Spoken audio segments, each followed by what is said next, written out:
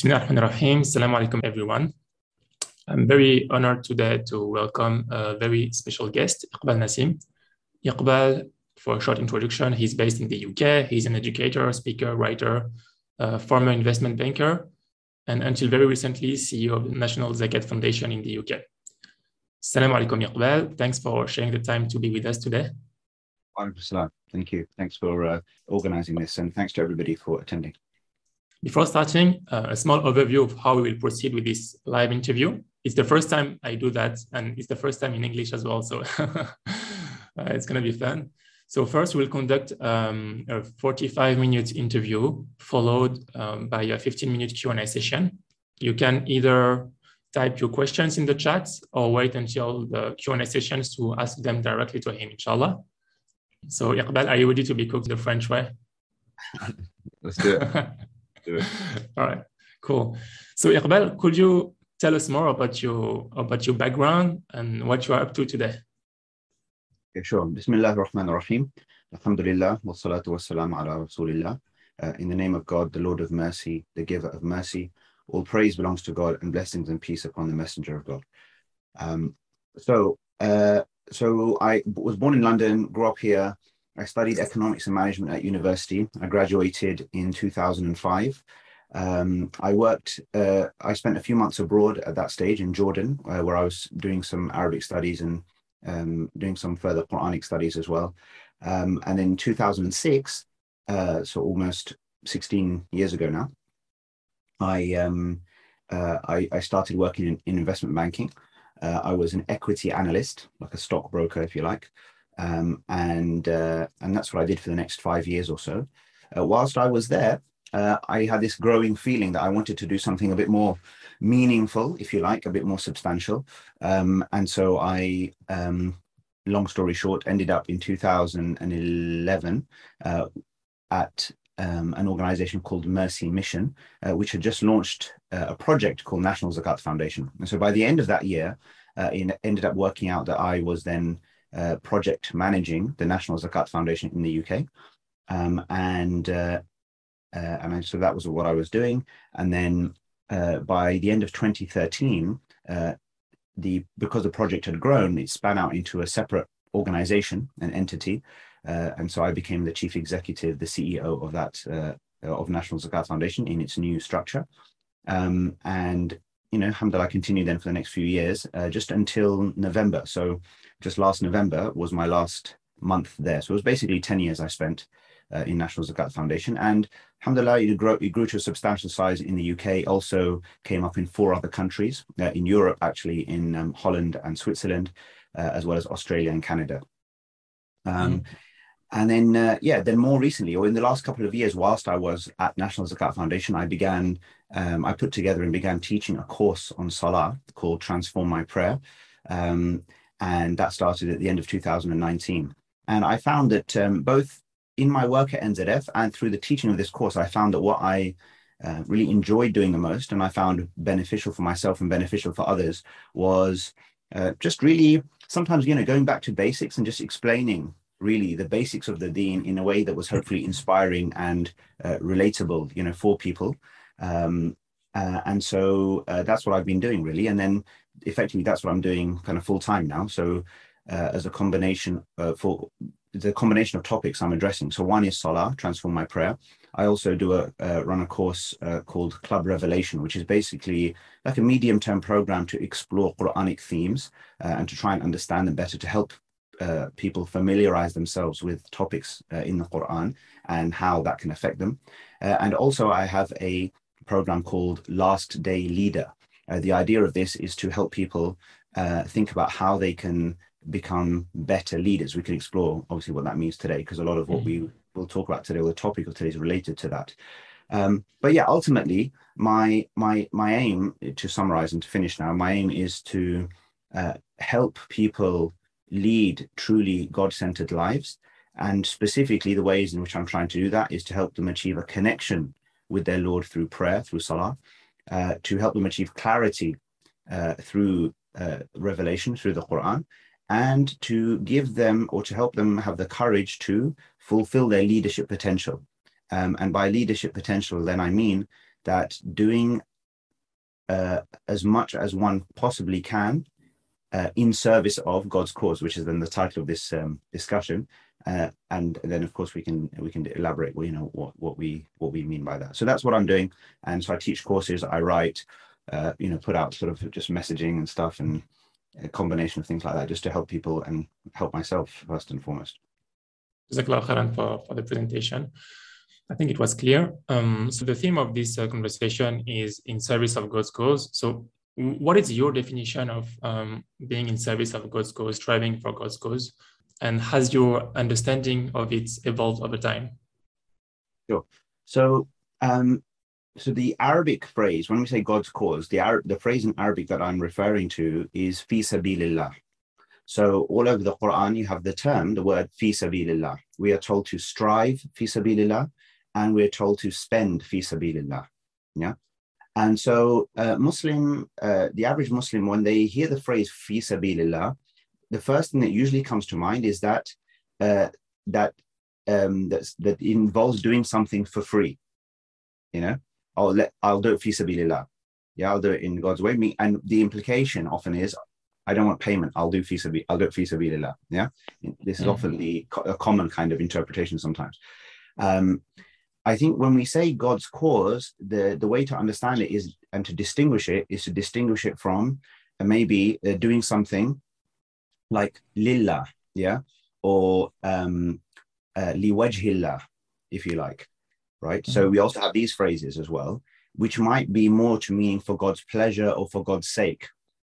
Now, there's an important distinction. So we have to distinguish between these terms. So when we're talking about doing something for God's sake or for his pleasure, what we mean is that our motivation of whatever the action is for him to be pleased with us and to do something which simply aligns, generally speaking, with our being his servant. Okay.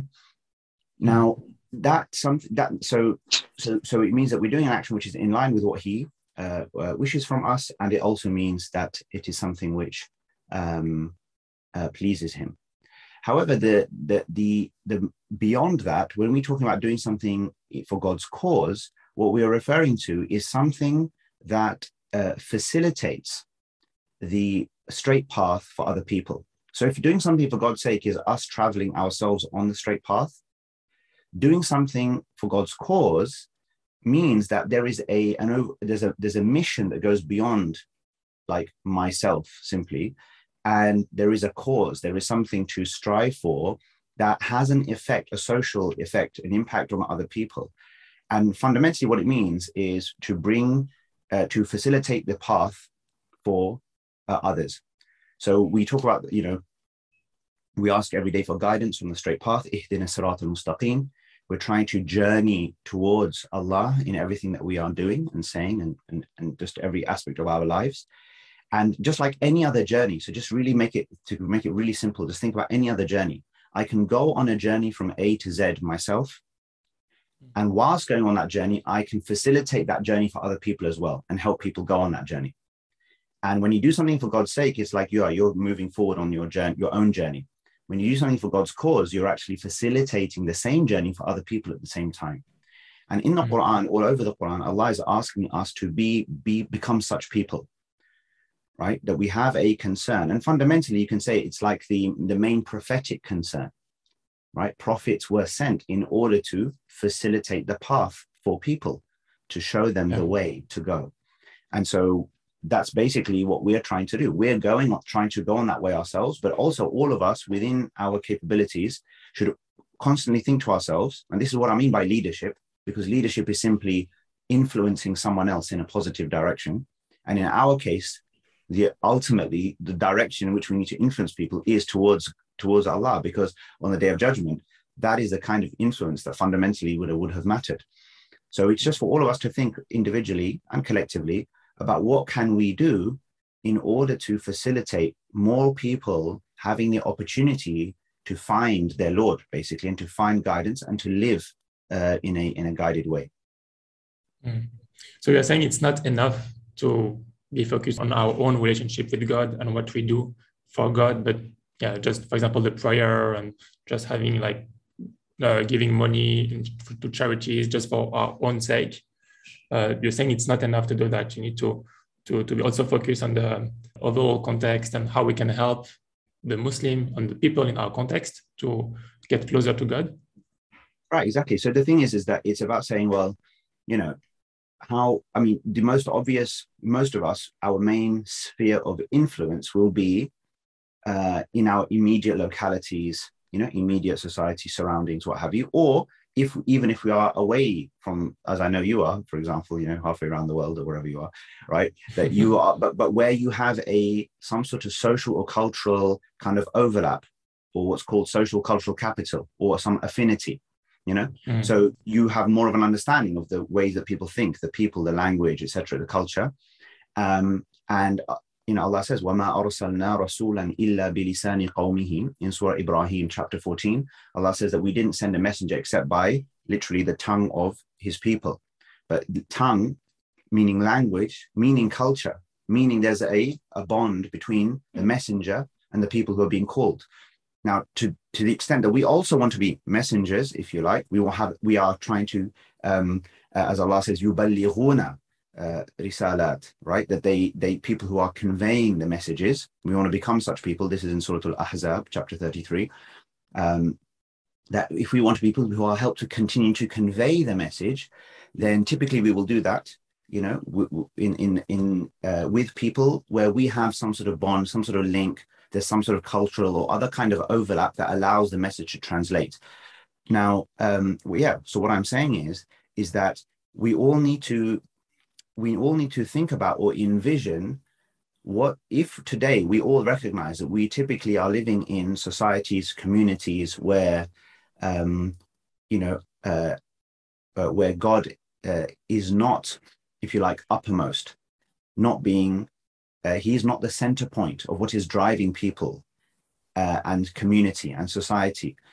In fact, if anything, over recent years, hundreds of years, but especially, it seems to be accelerating, that if anything, the opposite is the case. Like actually that any consideration or belief in the divine, is declining. People are not interested, et cetera, et cetera. So there's that going on. So we need to think about, okay, well, how can we resolve this situation? Because from our perspective, this is a problem.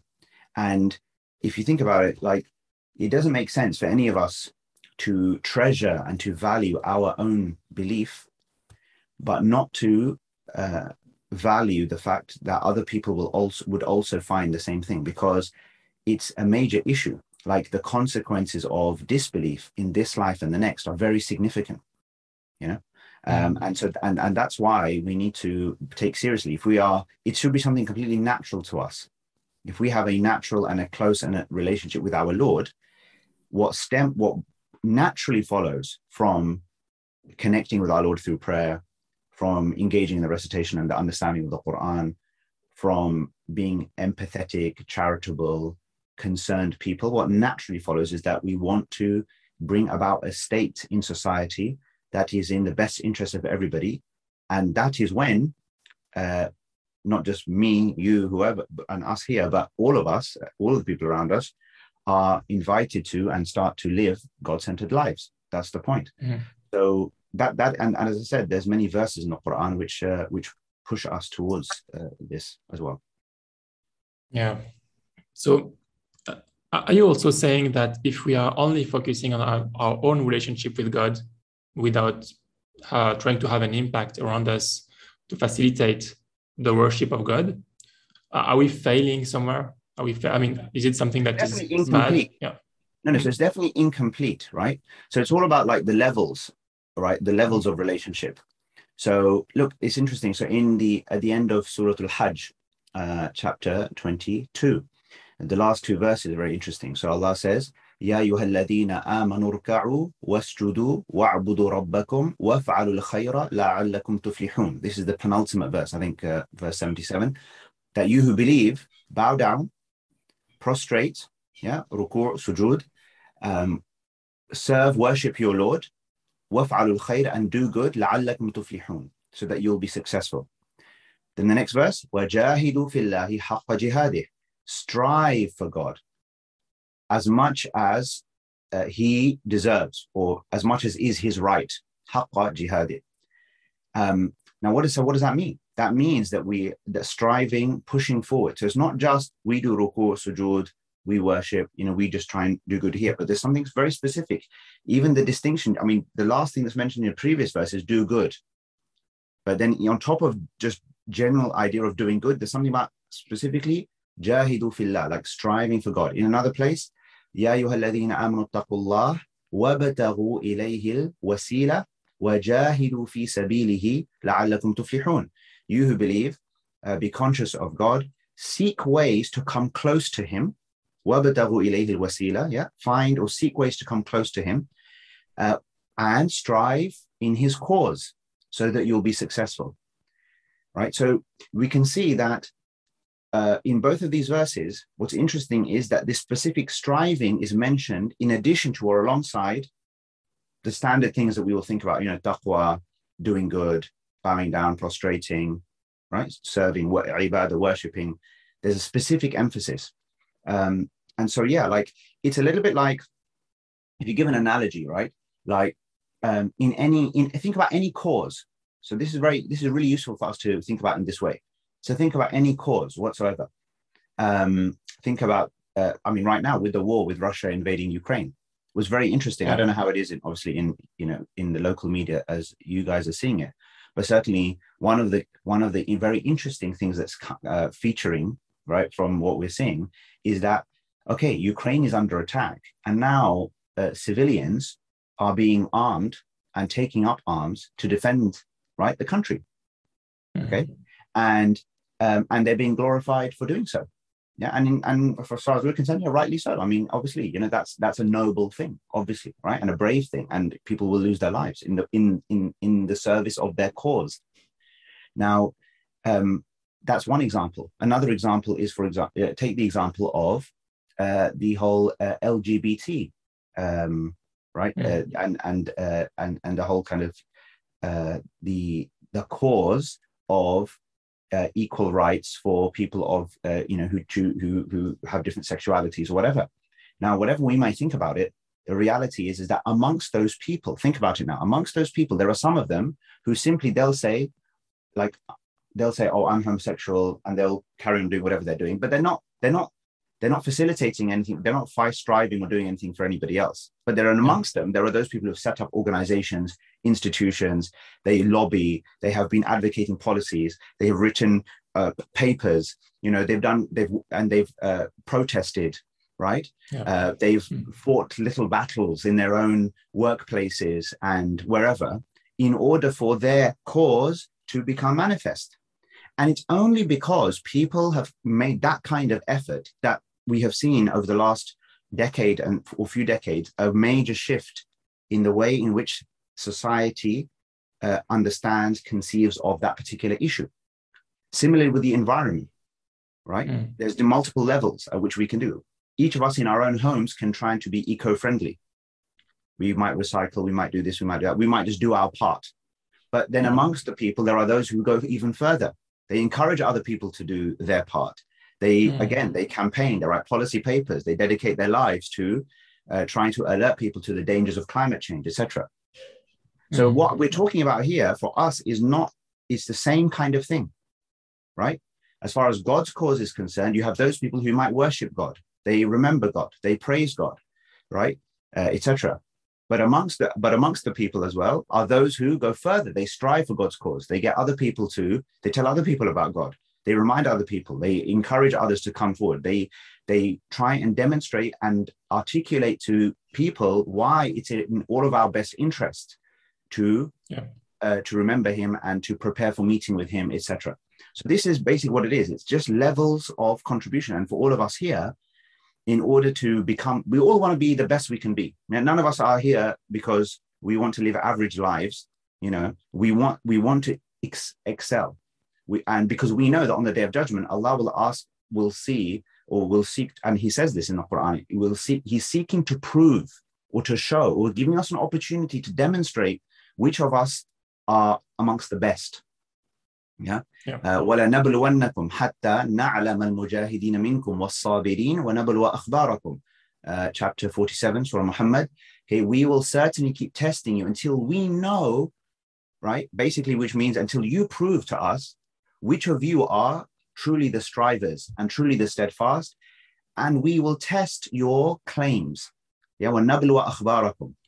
Because lots of us, we may in conversation or inside of ourselves, we may, there's two things. We say, La ilaha illallah, there is no God but God. He's the number one to be served. So therefore, simply as a result of that, what he wants from us should be important to us.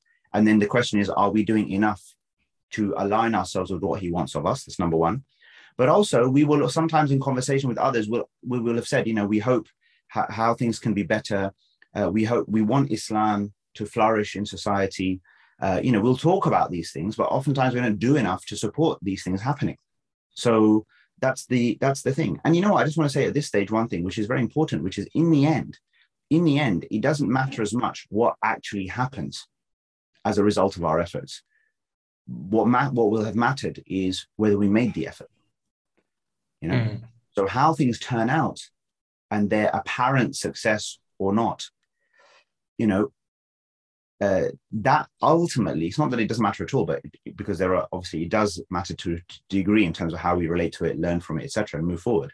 But I'm saying in the end, what actually happened in the end is not as important as what we intended and what we strove for and the effort that we put in.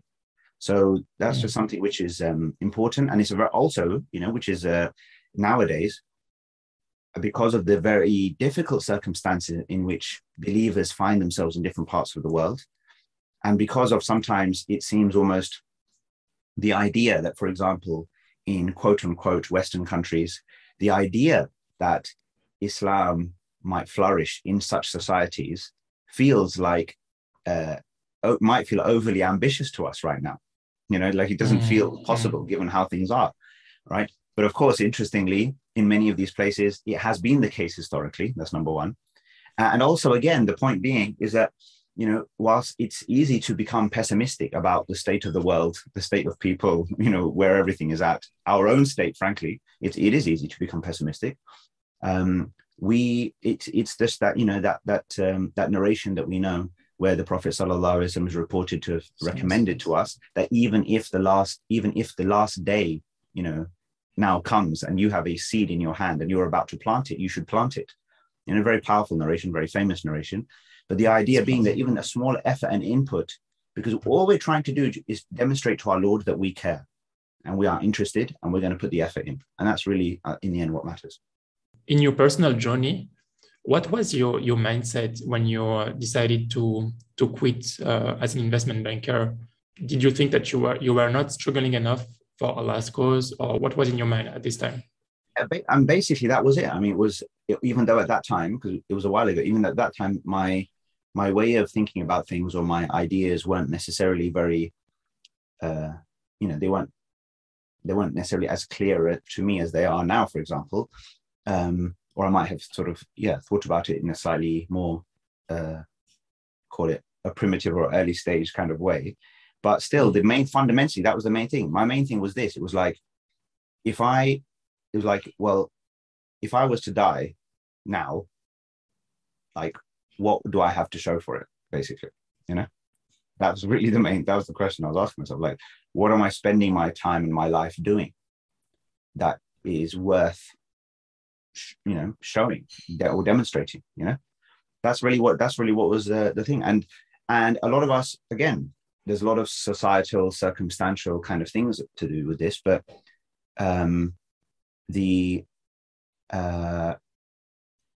like a lot of us, our lives, our very identities end up being defined by the work that we do. Even when we have conversations with each other, we meet new people for the first time. Assalamu alaikum, so what do you do? Yeah. Right. Yeah. Oh, I'm an engineer, I'm a lawyer, I'm a doctor. Like that becomes like who you are, like your definition almost. And sometimes some of us will try and fit other things along the side, but ultimately a lot of us, I'm not saying doing any of these things is wrong, of course, I'm not saying that, but I'm just saying that it's important for us to think about what our how we're spending the bulk of our time, our effort, our mental energy, like where it's going. And for many of us, if it wasn't for the fact that we, like a valuable question, and as you know, Abdurrahman, like a question that I ask myself and I get other people to think about for themselves is, if it wasn't for the money, right? If I didn't need the income, if I didn't need any, so there's two parts to that question. If I didn't need the income right now, would I do what I'm doing with my life right now? So the parts of life, the things that I do currently, which are related to me earning an income, if I didn't need that income because I had enough money, would I still do those things? So the question that we're asking ourselves is there a deeper link between us and the things that we spend our time on? Is there something deeper than simply of the income that we receive? So that's number one question. The other question is, which is related, we'll say, okay, at the very least, if I didn't need the income and I had kind of full freedom to just spend my time doing whatever I need to do because I had a regular salary coming in from wherever and, without having to do any effort, what would I do? How would I spend my time? Because many of us, we have even lost sight of what we would hope to, what we think the best thing to do in our lives would actually be. Do you understand? So there's two problems. One is almost we get a lot of our time gets bought by companies, institutions, whoever, right? We trade our labor and our time for their causes. That's how it is. That's what it is, right? Let's be honest, right? If we are, whatever we're doing, we're an engineer working at some engineering company, a lawyer working for a law firm, a finance person working for a bank or financial institution, right? Somebody owns that entity. They have a vision, they have a cause, they are out there trying to do something. And you and me, we're just one cog, right, in their machine that they're pulling together, right? And they're buying your time to go and help them achieve that thing. That's not that you're not getting anything out of it. But the question basically is, it's important to just understand, to see what is actually happening there, the exchange that is taking place, right? And so so for me, when I thought about that, it's like, why am I putting my talent, my skills, my time, my energies into serving this person's cause or whatever? They may be paying me very well for it, but is that what life is about for me? So I decided, no, that's not what life is about, basically. And I want to dedicate myself in some way to further the deen in some way. How can I make the future for Islam and Muslims in the United Kingdom better? That was my thinking at the time. And my experience is that simply, even though at that time I had a very strong intention and like not really anything like a plan, alhamdulillah, like over the years, and at that time and over the years, I have felt many times that Allah has opened doors and opportunities and resources, and from places I didn't expect and I didn't know. I feel that it's because of what was, at least at that time, like just a very strong, clear, pure intention. Like I obviously normally we don't talk about our intentions, and we should, in a sense that none of us should claim necessarily, or we should be very careful to claim sincerity of intention. And I'm not claiming it generally, but I do know, I'm pretty confident that at that particular point in time, I just had a very clear, strong desire and intention and motivation that for Allah to basically use me in a way that was like that was just the best for the best thing that I could do for his cause, basically, and then things opened up after that. Then in the NZF opportunity came up, and other opportunities and relationships and as I said, resources and whatever else. So it's definitely, I'm not saying that people should just be gung-ho and abandon everything they're doing and just, go into whatever. That's why actually this Last Day Leader program that I run is typically trying to help people think about the principles and the objectives and and the motivations, and to give courage, because it does need courage. Like if you're not willing to take a risk in life, then you can forget about anything. I mean, everything involves risk. Everything involves uncertainty. The question is, what are you risking, and for who and for what? Everything carries its risks, right? And in the end, you just want to pursue the most noble path that you can possibly pursue, basically. And that's the key thing. I think it's very important that all of us, in order to live free, independent, confident lives, we have to constantly question the motivations and the real reason as to why we spend our time doing whatever we're doing today. It's very important that we do that, because when we examine it deeply and carefully, we realize that oftentimes the prime thing that's motivating us in our lives often is fear. Yeah. Fear of insufficient resources, fear of insufficient income, fear of other people, fear of letting whoever down, some other person down, fear of not meeting the expectations, right, of parents or spouse or whoever.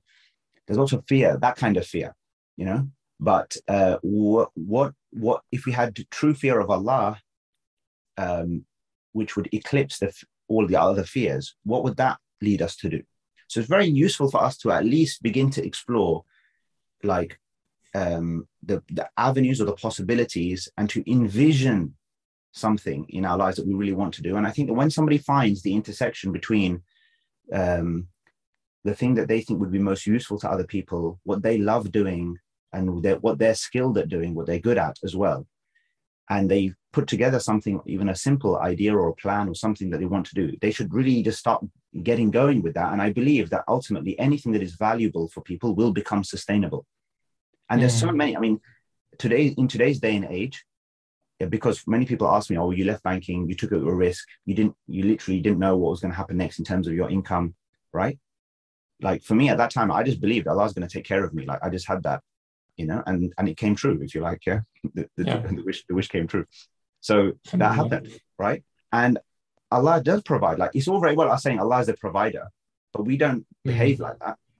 We think we are the provider, or our company is the provider, or whoever. That's how we behave. We don't sometimes really have that conviction.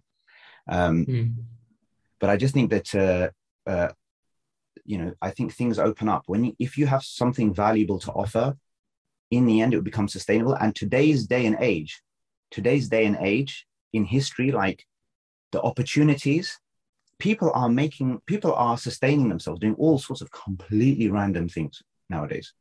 Like the nature of the economy, jobs, like it's all in flux. Everything's changing a lot, right? And actually, but it's opening opportunities up like anything. Internet technology, connecting, our ability to connect with each other, to message whoever, just for us to like to come together in the way that we're coming together. Such a gathering, even just something simple like this, even not so long ago, wouldn't have been even feasible or possible, or we couldn't conceive of. So I'm just saying that the opportunities are there. And when you go out there with your intention, your message, your motivation, your service, when you ask Allah and you rely on Allah, and you are clear with people about what it is that you want to do, and you put it out there, and it's valuable, things will work out, inshallah, things will work out. And it will not say there won't be challenges, it won't be tough, but that's life. But that's what we want. Allah will test us, but we have to overcome and keep going. Yeah. So you mentioned the importance of struggling for Allah's cause, and you also mentioned the importance of envisioning or having a vision about what you want to do. I have two questions about that. So let's say you really want to struggle more for Allah's cause. First, is it a full-time job, first of all?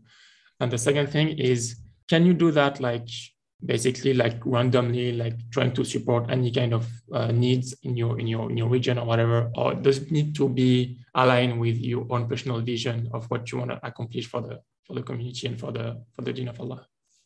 Yeah. So it doesn't have to. The thing is, I think it's better not to think about it in terms of job or not job. Like, let's leave that aside for a second. Just think about it in terms of, can you spend increasing amounts of your time, right, doing things which you feel this is for the cause of Allah? And remember what we mean by that. We mean by that the intention and the effort and the strategy is to try to increase people's awareness, connection to their Lord. Yeah. That they find guidance. Now that can there's a huge number of avenues or ways in which that can take place. It can happen. And it doesn't have to, you don't have to, not everybody has to do it for all people, of course. Right. So, but it's just to get you to think about, how can I facilitate things? Now, it might end up being that I'm spending my money, I'm spending my time, I'm bringing people together, I'm volunteering for something. But my intention and the effort is that, or the intention is that this straight path is facilitated for more people. more people are guided, more people find their Lord, more people stay, if you like, guided, right? And they stay connected to their Lord. That's the intention. So whatever, one can think of. And then, of course, that's why then you think, well, we all have different interests, skills, passions, right? Things that excite us, whatever. So we will all end up doing different things. We all have different roles to play. That's for us to discover and to find out. And Allah has made us all in unique and particular ways. And actually, sometimes it's about thinking, okay, Allah has made me in such a way. He's put me in such and such a place, in such and such a time, right? Mm-hmm. The point is, okay, it's like, in one way, the way I think about it, it's like, you got to play the game, right? Like, if you think about, in some ways, if you think about your life almost like a computer game, you're the character, you're the player. You've been put into the scene, right? What's the objective? What do you need to do now? Look at, there's all this stuff going on around you. Well, chart the course that's going to result in the highest score, basically. So how do I do that? In all different games, that exist, that we humans come up with, that's basically what it is. There's an objective. And sometimes more sophisticated, not that I'm any expert in this, of course, but more sophisticated games, the particular objective is not always necessarily clear, but you've got to discover it, find it, explore, go, right? And it evolves in that way. But that's basically life, So it's like, well, what game are you even in? Or are you even playing it, basically? And this is actually, when I say that, what I mean, the more formal or appropriate way to say it, perhaps, is it's about saying, am I playing the dunya game, or am I playing the akhirah game, right? Like, am I just basically doing the things that need to be done to advance myself in this life, or am I really doing the things that are going to advance me in the hereafter? So it's not, so I wouldn't think about it normally as a full-time job, not full-time job. I would think about it in the context of adding value. But of course, if somebody wants to try to find a way in order to make their work for Allah's cause, they want to spend more time doing it. And in order for them to be able to do it, they need to be able to find a way to sustain themselves at the same time. Then obviously you would want to seek some alignment between what you're doing for Allah's cause, and how that is adding value, and how that can then be a source of sustainability. And people obviously sometimes they struggle with this idea, and I appreciate why, because sometimes we think about money as an evil and a corrupter, basically. But we have to appreciate and realize something, that even zakat, one of the categories of zakat is fi sabilillah. One of the points of zakat was that not just you help the poor and everything else, but you help the people in your community who are at the forefront, who need to be freed up to basically advance the cause or defend the cause. It's a little bit like when we pay council tax or pay national taxation, and part of our taxation is funding civil servants, right? Bureaucrats, officials, or whatever, right? To keep the machinery of government and society going, so that it provides a cohesive thing. So, like, that's just a matter of your own intention. Like, the fact that somebody is receiving funds in order to sustain themselves, so that they can do the work that they need to do, that's completely fine. Because that was the case at the time of the Prophet sallallahu alaihi wasallam. It's in the Quran, and it's now like, one way or the other. Sometimes we think it's more noble to earn your money with quote unquote a normal job than it is, for example, that if you received a salary for doing charity work or some public service or whatever. But public services don't function unless people are paid. Like, that's just how it works, right?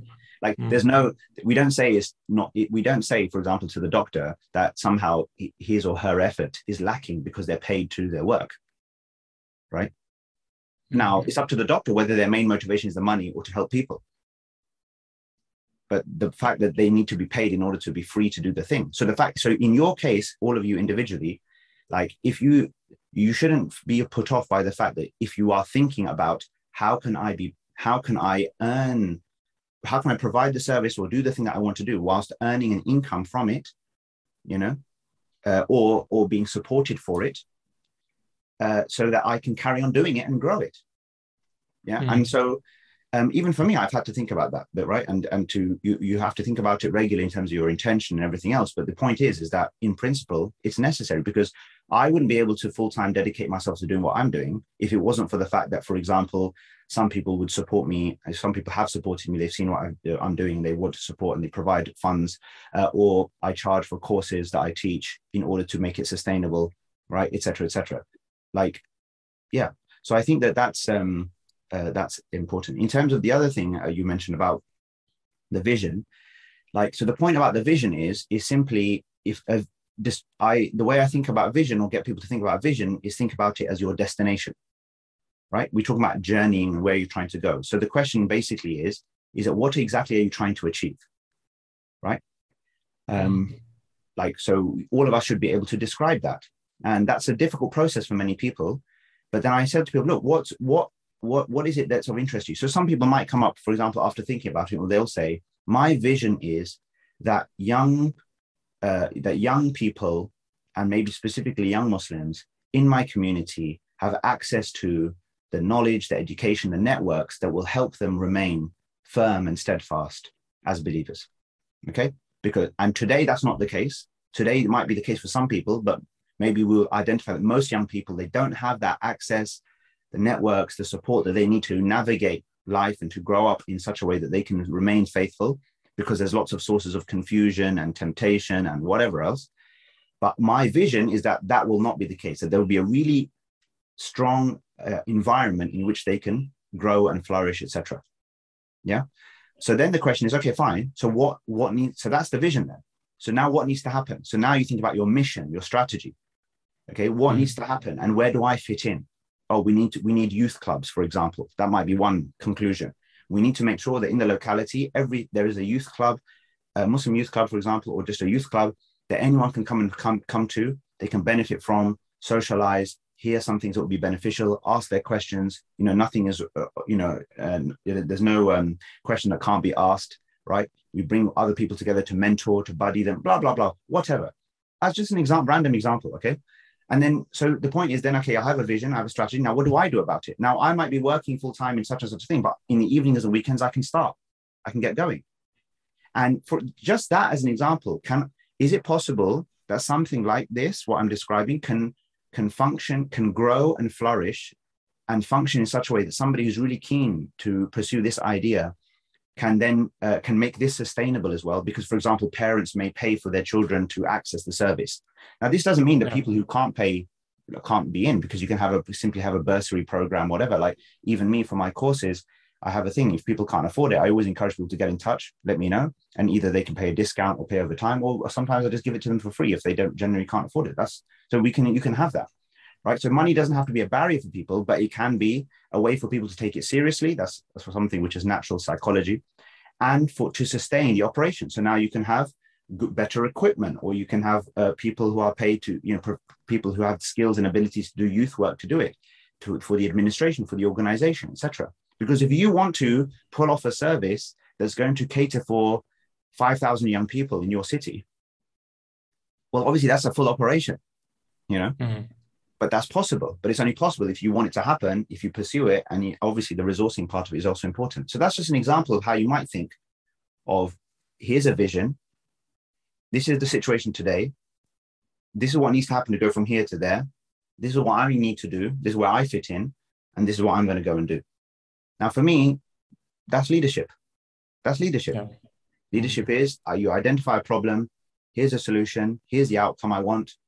I'm going to initiate this, talk to people about it, tell people about it, start to do the work, trial, test, bring things together, let it grow, pursue it.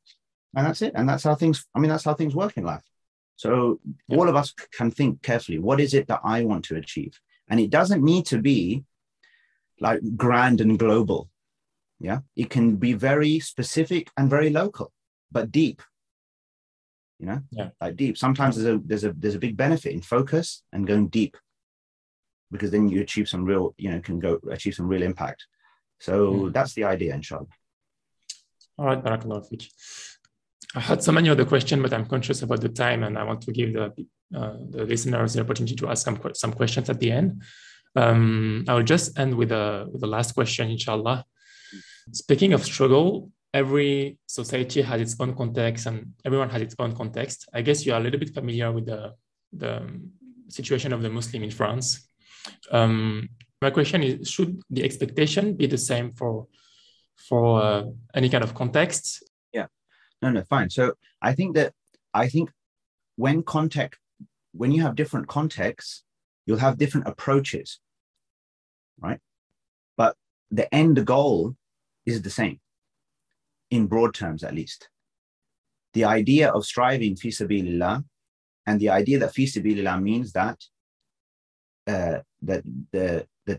Allah will be uppermost in the hearts and minds of people in society, even if it seems like, as we said, an impossibility in a place like France or whatever, given the situation, right? Like, broadly speaking, that is the goal, the same. Now, the approach you will take, how you go about it, will depend on obviously the local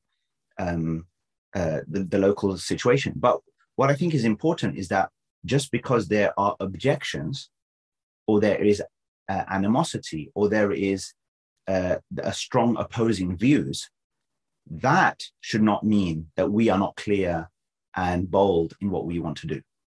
Because the thing is this, it's like Ibrahim said to his people, كيف أخاف ما أشركتم ولا تخافون أنكم أشركتم بالله ما لم ينزل به سلطانا فأي الفريقين أحق بالأمن إن كنتم تعلمون الذين آمنوا ولم يلبسوا إيمانهم بظلم أولئك لهم الأمن وهم مهتدون.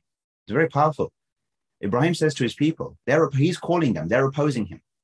Yeah. And they said, just like people say today, like, why are you asking us to leave this and that? This is how we are. This is our way of life. Yeah. And then they'll say, can you go home? So, well, this is my home. Right. So they say, like, this is our way of life. This is what we've always done. This is the way. This is our way, the British way, the French way, or whatever way. Yeah. So why are you introducing this, Oriental, whatever here? Yeah. Or whatever it is. So we would say, how I'm not going to be afraid of the way in which you relate to God or associate with God when you don't fear the fact that you are associating with him in ways that don't have any proof or any support, for which no proof has been sent down. So our fear of other people cannot be as great as, or we should think to ourselves, hang on a second, they're not afraid that they are disobeying Allah, right? Abandoning God, mocking God. They're not afraid. They're doing that. So why should we be afraid of basically doing the opposite, of demonstrating our belief and advocating in a positive way? Now, of course, and then Ibrahim said, well, which of these two parties, which of these two groups, ahaqqu bil amn, is more deserving of safety and security?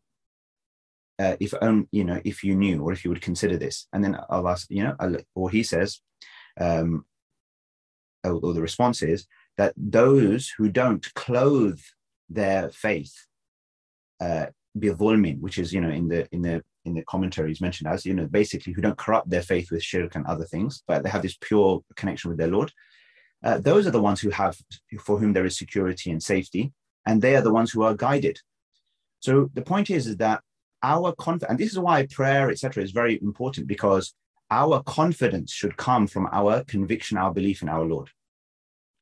And we all know that we are only here as believers today because people historically, over many centuries, have struggled and sacrificed and lost lives and lost whatever resources, whatever. Like, they've made the sacrifice, they've made the struggle.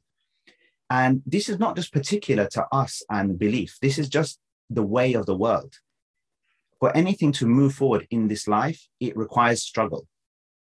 And when the people stop struggling or stop caring, that's when things undo themselves. And that applies to anything and everything, in business, in any cause. We gave some examples earlier, whatever, like across the board, that is how it is. So, so it's just a matter of, it's a matter of confidence and but intelligence as well. It's very important that we are not hasty. It's very important that we don't allow our own egos and our own anger and our own frustration to be the drivers, So good character combined with confidence, combined with intelligent strategy, combined with a real empathy for your people, even though those people may be against you. This is the prophetic way. We all know that. Yeah, we all know that. The prophetic strategy, when in times of relative weakness or being in a minority and being, up against it, if you like, is to combine a clear message with confidence and to solidify and secure your own people and to unify them with good character and just consistently plugging away. Yeah. And that's what we need to do. I can't hear you actually.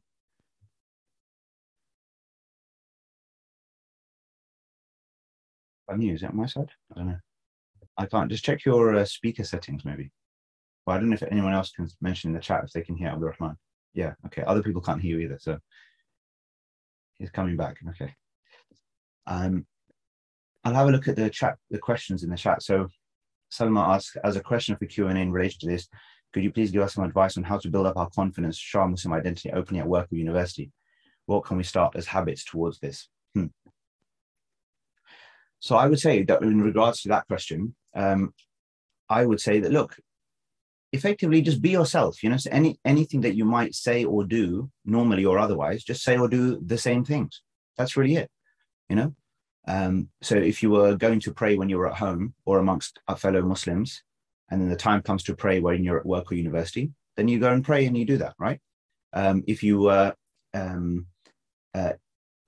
if you would have explained your motivation, to do such and such a thing, or you would use certain language, for example, like I often use this example of, amongst each other, we will say, inshallah, right, all the time. Inshallah, I'll do this. Inshallah, I'll see you tomorrow. Inshallah, this will go well.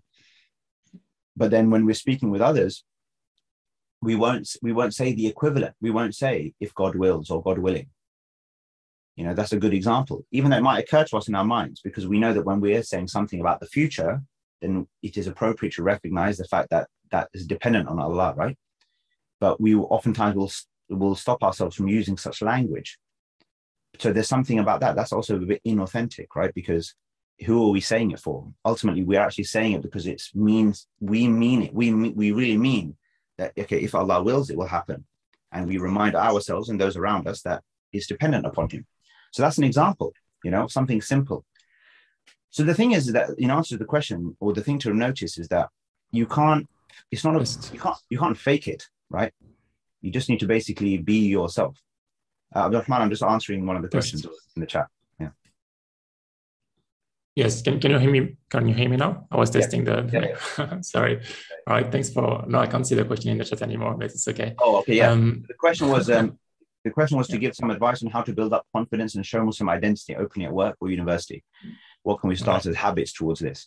So, in summary, when there will come these moments when, oh, should I say this or shouldn't I say this? Should I do this or shouldn't I do this? And then the point is, just do the right thing at that time. That's really it. It's not a particular habit, or you can't manufacture it. You just need to be natural. Be yourself as you would have done, and don't let fear be the reason as to why you don't do something which would otherwise be natural to you. I think that's what I would say. There's another question. Shall I just take that one? Just one question for Iqbal. Do you have extra minutes to answer any other question? How much time? 5 minutes? 10 minutes? Okay. All right. If anyone has any other question that they would like to ask, you can either use the chat or use the reaction. You can raise your hand if you click on the reaction item. Yeah. There was a question from before. I have a question about diplomas or masters that enable to win some credibility in Islamic philanthropy and finance. I'm coming from a banking background and did an MBA, but I'm wary of building also some credibility on the topic to have a brilliant start in the matter, please. So this area it's not an area that I am I don't have, say, specific advice or recommendations in terms of things to look at. However, there is a website I can put in the chat, which is run by a friend called IslamicFinanceGuru.com. And maybe if I put this way, it will be clickable. So that's something which is just, you can basically have a look or contact them, because they will have more of an idea of this kind of thing. That link is clickable. Yeah. All right. Yeah. Any other questions or comments? How can we ensure that our actions are exclusively for Allah without our intention being distracted by other objectives? Yeah, it's a good question, and it's obviously a very vital question. I think the only thing you can, I think there's a few things. So I think that it's good to give attention to doing, in a way, this is where our individual worship. So it's very interesting. So at the beginning of this discussion, we were distinguishing between our individual worship, individual journeying towards Allah, and then we were talking about facilitating, the same for others, etc. As we do more of the latter, so as we do more in terms of public service and everything else, sometimes what can happen for people initially is that they find that their own worship, their individual worship, actually suffers as a result. Yeah, either because of the, somehow they their individual connection with Allah, right, and their worship and prayer and whatever, like it does not the same, right, and it seems to be suffering, and that requires attention. So what we need to do is almost very consciously increase in our own quality and consistency of prayer, remembrance, the private things, the things that no one else knows, only you know and Allah knows. That's it. So consciously try to increase those things. That's something which for you then will become something valuable to you, and a way to settle your own mind as well, because it can become quite stressful when you're thinking about, are my intentions really for Allah? Who's this for? Like, am I a hypocrite? These questions, which are important questions to ask oneself. But the more you can do where it's just you and Allah, there's no one else, and ultimately, that feels truer to you than anything else. You know what I mean? I also think that, again, before and after actions, or public actions, again, almost just speaking with Allah before and after privately, So when something like this, when something happens, it finishes that, are you asking Allah do you ask Allah to accept from you and to, you relate to him? Yeah. You have that personal relationship going on simultaneously. So these are the things. Now, at the end of the day, the matter of intention and all these things are difficult issues. And the only way we really know is in a way, we will never know, but that's the point. We can only try and be as sincere as we can, and just complement public actions with private actions. And that's really the best thing I can say. Yeah. All right, so we have another question in the chat, and Salma also raised her hand. So up to you to decide. Right, maybe Salma, you go ahead, inshallah, and then I'll take the other. Yeah, hi, Assalamu alaikum. Can you hear me? Yes, I can. Yes. My question is a bit weird, so I'm trying to put it up well. So how to reconcile between the fact that that Allah can actually test you as he tested the prophets, for example, to let you starve for a while, or not give you the financial support, or not open the doors at that time for XYZ, and still have the confidence you mentioned that, okay, I'm abandoning everything for Allah's sake and he's going to provide. Because I'm trying to convince myself of that, but it could also be an ibtila at the same time. Yeah. So I think that the best thing to do is obviously to try to, the way to overcome it or go around the problem almost is to initially, if someone's at an initial stage of thinking about these things, is to have things going in parallel. So things are rarely binary. It's rarely the case that until I abandon, whatever I'm doing now, I can't do anything for the thing I want to do. You can just start to work on whatever it is. So in a way, you just escape the question for now, at least. You're doing whatever you're doing right now as your kind of day-to-day, or obviously I don't know what your own individual circumstances are, but for argument's sake, let's say somebody's involved in a job, it's taking up a lot of their time, their effort, their energy, they don't really feel a connection with it, they want to do other things. So get clarity on what it is that you want to do, why you want to do it, etc. And then think about, well, where do I start? And then whether it might involve a combination of some learning that you want to do, some actions, some volunteering, some getting on with it, whatever it is.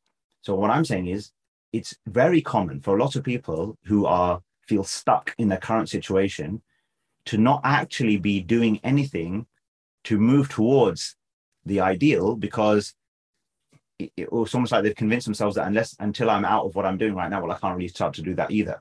But as I said, it's not either or. So I think because the reason I'm saying this, because once you start to do something, actions, then things develop and build in such a way that the possibility of you testing the sustainability element comes in. Do you understand? So, so for example, it's very common that many people who might be, say, in employed roles, right, in various jobs or whatever, that they want to start their own business. Okay, so they'll start their own business in the evenings, weekends. They'll be working on it. They test, and then over time, maybe a year, 2, 3 years down the line, now it's developed and grown into something that enables them. They can make the transition now. Now that doesn't mean there's not future risk. It doesn't mean that things might go badly. It may well do. But that's, as I said, that's life. You know, and oftentimes it's interesting, isn't it? Because we often think that the security for us depends on what we're doing right now.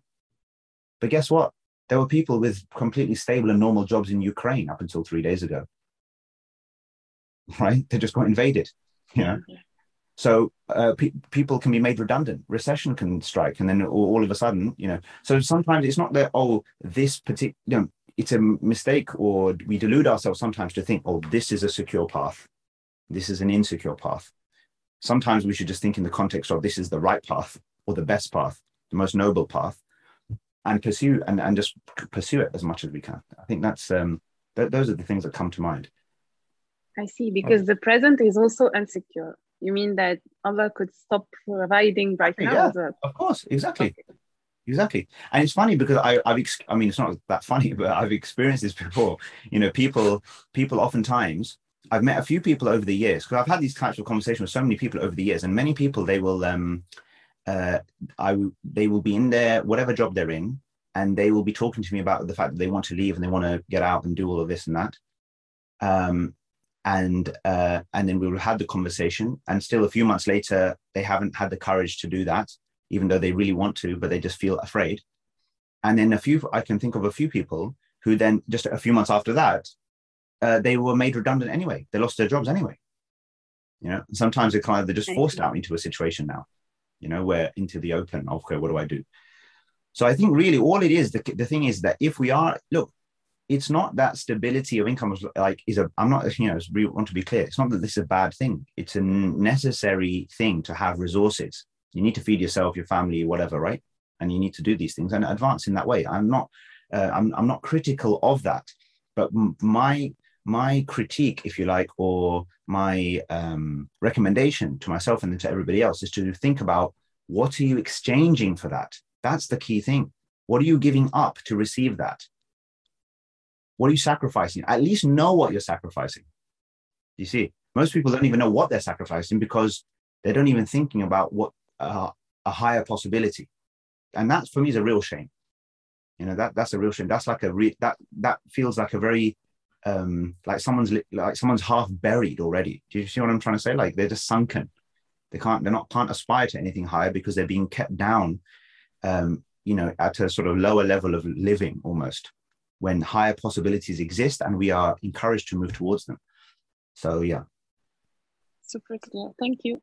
I'll take the one in the chat and then Sarah, and then we'll close. Is that okay? All right. Perfect. Nice. Let's do that. All right. So Sarah in the chat, she said, Assalamu alaikum. I also have a question regarding working for Allah, suppose helping your Islamic community, how to feel legitimate in what we do, knowing there are people 10 times better than us and even more knowledge of us in terms of science or other topics. Yes.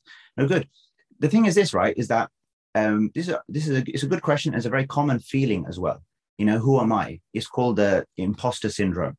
You know, I'm an imposter. Like, I'm not even the real deal. Who am I to do anything? Who am I to tell anyone anything or say this or encourage this person? Look at me. I've got so many flaws, weaknesses, issues, whatever. Yeah. Now, so on the one hand, yes, we should never enter. We should be very cautious of talking about things that we don't understand.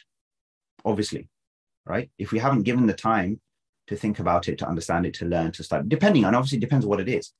So before a certain level of action, there's a certain level of knowledge that is required. At the same time, though, I would say that a lot of us, we might suffer from the opposite problem. Actually, we do know more than we think we know. We're not even acting in a way that reflects that. So sometimes we have the knowledge for certain things, but we don't have the actions. And the thing is that all of us here we're all believers, and we all have our reasons for being believers, and we all have our motivations. That in and of itself qualifies you to share with other people, for example, like, to share your own story and your own thinking with others. Why can't you do that? You can do that. You see, the things that, for example, if we're talking about here, just sharing a part of what we're talking about is about showing other people what it's like to go on that path and that journey. Well, why can't we can do that? Because we do that. We actually do that ourselves. That's something we can share and do. Then, of course, yes, for anything else, we need to assess what is our skills and what have you. Sometimes the work or the role that is required doesn't necessarily require as much, quote unquote, Islamic knowledge, but it just requires certain skills. And you know that you're working towards a cause, right, to do certain things. So, for example, in National Zakat Foundation, we had a team at times of 25, 30 people, for example, at times. Some of those people knew a lot more about zakat than others. But that's fine, because for some roles, you didn't need to have a deep knowledge about zakat. But some people had strong understandings of, administration or finance or governance or marketing or whatever, right? But everyone had like a minimum sort of knowledge or awareness, but people varied. So you have to relate the specific type of knowledge and thing to whatever else. And also realize finally that it could well be shaitan who's telling you you're not good enough. Don't bother. Don't try. Yeah. That can be a devil's deception as well. So if we all think like that, which on the one hand feels like a noble way to think, but if we all do that, we'll all sit and do nothing, and then nothing will happen. So it's this idea of pushing forward, striving, but then also, as per the earlier question, just evaluating your own sincerity and just keeping that going and increasing your knowledge at the same time. But one thing I have found, the last thing, sorry, actually, is to say that, like they often say, the best way to gain in knowledge is to teach. Now that might sound funny, because actually surely I need the knowledge in order to teach. But I have found that to be the case. When you teach and you start to say certain things, like what I know about Salah today is more than when the first time I started teaching about Salah, because of the process of teaching, you see. So that also makes, when you're actually you're in something, you're doing something, you're not just theorizing, but you're hearing from people, you're interacting with people. That learning that you get out is sometimes a lot more valuable and makes you more relevant as well. Because we all know there's lots of sheikhs and scholars and whoever who unfortunately are not very relevant to people, because they don't engage with them in that real way. Sometimes they haven't done, a lot of them, the real work. Many of them have never lived normal lives or done normal jobs or whatever. So they're not able sometimes to relate in the same way, So I'm just saying there's a value in getting on with things and learning as you go through things. At the same time, whilst not entering into things or saying things about matters that obviously you don't know, but that's powerful. Things will come up. I don't know. Great. Now let me go and find out. Yes, Saad. So I just in the European debate and like the Central European debate, France, like Germany, Switzerland, when people live here, and I mean, I'm also here, you spoke before about fear, and we have our personal fear about rizq and about the like how we can sustain ourselves. But there is another fear where, as you may have heard, is especially in France, but also like it exists as well in Switzerland, people don't go forward or don't expose themselves or don't take action because of the fear of I will be targeted. They will talk about me. They will target me, the media, whatever. Yeah. So, and this component is actually, and sometimes because in some chats or some groups, people don't take action because of that fear of being especially targeted by the media or even the police or whatever, for any reason. So what is your advice? Of course, UK is another context, is something else, but how, from your experience now, and especially if we think about zakat in Europe overall, because the narrative is, because zakat is for Islam and Muslimin, how would you advise the French fellows or German or whatever about this to take action, move forward? Yeah, so I think that there's a couple of things. So, well, generally, I would just say that it's worth us thinking about how can we use language to describe what it is that we're doing and why we are doing it that is universally appealing. That's the key thing, I think. You see? So that takes a bit of work, it takes a bit of time, but how can we describe? And that this is really important because I think that, again, I think there's a prophetic kind of thing in this, which is that if we are saying things or doing things in a way that is only causing alarm to people and not communicating them in any way value and why this is a good thing for everybody, then we should just question ourselves to see, is there ways that we can change and improve the way in which we are communicating about certain things so that that fear within us and frankly in others, right, or reduce it. Now, I'm not saying it can be completely eliminated sometimes, because sometimes you'll have that prejudice regardless and whatever else, right? But just usage of words and language is very important. So for example, even a very simple thing, like even say in the UK context, like for me, there's a big difference in terms of how it's received. If I say constantly, oh, the work is about the future of Islam and Muslims and Islam is going to be dominant and da-da-da-da-da and all of this, right? We say that. And that's why we're here. And Muslims are going to take over and all of this stuff, okay? So if you're going to use language like this, which might be in some context an appropriate language to use in terms of what you're trying to say, but you can see also clearly why that's going to cause alarm to people, right? But there's a way of basically saying exactly the same thing, but in a way that frankly that doesn't seem as threatening, let's say, to people, or it seems in a way that actually, or that it seems more reasonable. So for example, if you was to put that same thing in the context of actually then, interestingly, just to say that, our intention is for more people to live God-centered lives, to live ethical lives, upright lives, to be people who value A, B, C, D, and E, right, in terms of things that we feel are important and valuable, and to have to help people overcome their current states of anxiety and depression and lack of direction and uncertainty, with something that gives them more in terms of blah, blah, blah, blah, blah, right, et cetera, et cetera. And just as an example, you can see why this kind of language is clearer, more appealing, might even bring some interest from people, but it's basically saying the same thing. Yeah. So obviously it depends on the context, but I do think language is a big part of the answer to what you're talking about, because sometimes we don't help ourselves with our own ways of saying things. Other than that, obviously it would depend on a specific scenario, specific situation, our own fears, but that's something maybe we can, you and I can pick up on, separately, inshallah. I will take one last one here because there is a last question in the chat. So just to complete it, but please don't ask any more now because we've got to move on. Lucas says, Assalamu alaikum. The need to build bridges of understanding, compassion between different ethnic groups, believers or non-believers, participates in the service of Allah. Oh, so I think you're asking, like, does that count as part of this? And should we act in this direction in order to fit in as an actor of our contemporary society to convert the love of Allah into more global social action?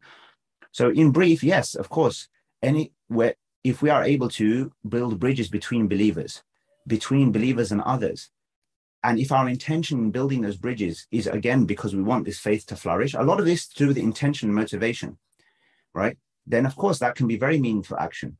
Remember, again, just going back to it's interesting, the zakat categories, one of them is mu'allafatil qulub, to inclining the hearts, So the idea is that bringing hearts together, because if you're doing the kind of work that builds bridges between believers and others, and this is where intelligence and approach and how you approach things comes into play, yeah, because you can go out there into society and say, actually, even further to the last question, to say that, look, right now, we want to be a unified.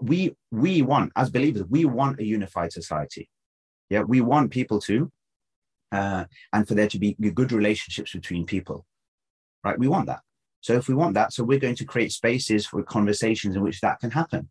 We can facilitate that. We can learn from each other, understand each other, right? Start piloting certain things. So these are really powerful things, even if it feels like soft action, if you like.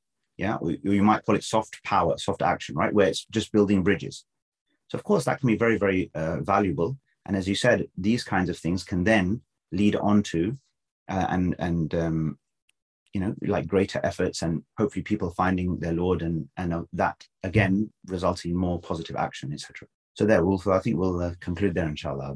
Barakallah fiqh, Iqbal. Thanks, Iqbal, for those very insightful answers. How can people see you, the listener, can see your work, what you do, reach out to you if they have questions? Is that possible? Yeah. So I'll just put my my email address in the chat. So anyone, you're welcome to get in touch. So that's my email address, and my website is quite simple. It's just my name, and that's my website there. So yeah, please feel free to be in touch. Inshallah, I'll do my best to respond or help in any way I can. And may Allah bless you all, and thank you again for the opportunity. And may He make us all people who strive to become better, to do better, and to achieve more and more for His sake and for His cause. And ultimately, that's a life worth pursuing, worth living. And I think the important thing in the end is that we try to live lives where we don't have regrets. We want to just feel and know that we did our best. We strove, and we truly live to La ilaha illallah, that Allah was first and last and in the middle of all our considerations. And we didn't let our worries and fears of people and the world and whatever prevent us from doing the things that would demonstrate our connection with our Lord. And to close, when we go towards Him, He will pull us through. We have to have that confidence. We have to have that belief, that conviction. And if we don't, then that reveals something about something is broken in our relationship or our understanding of who our Lord is.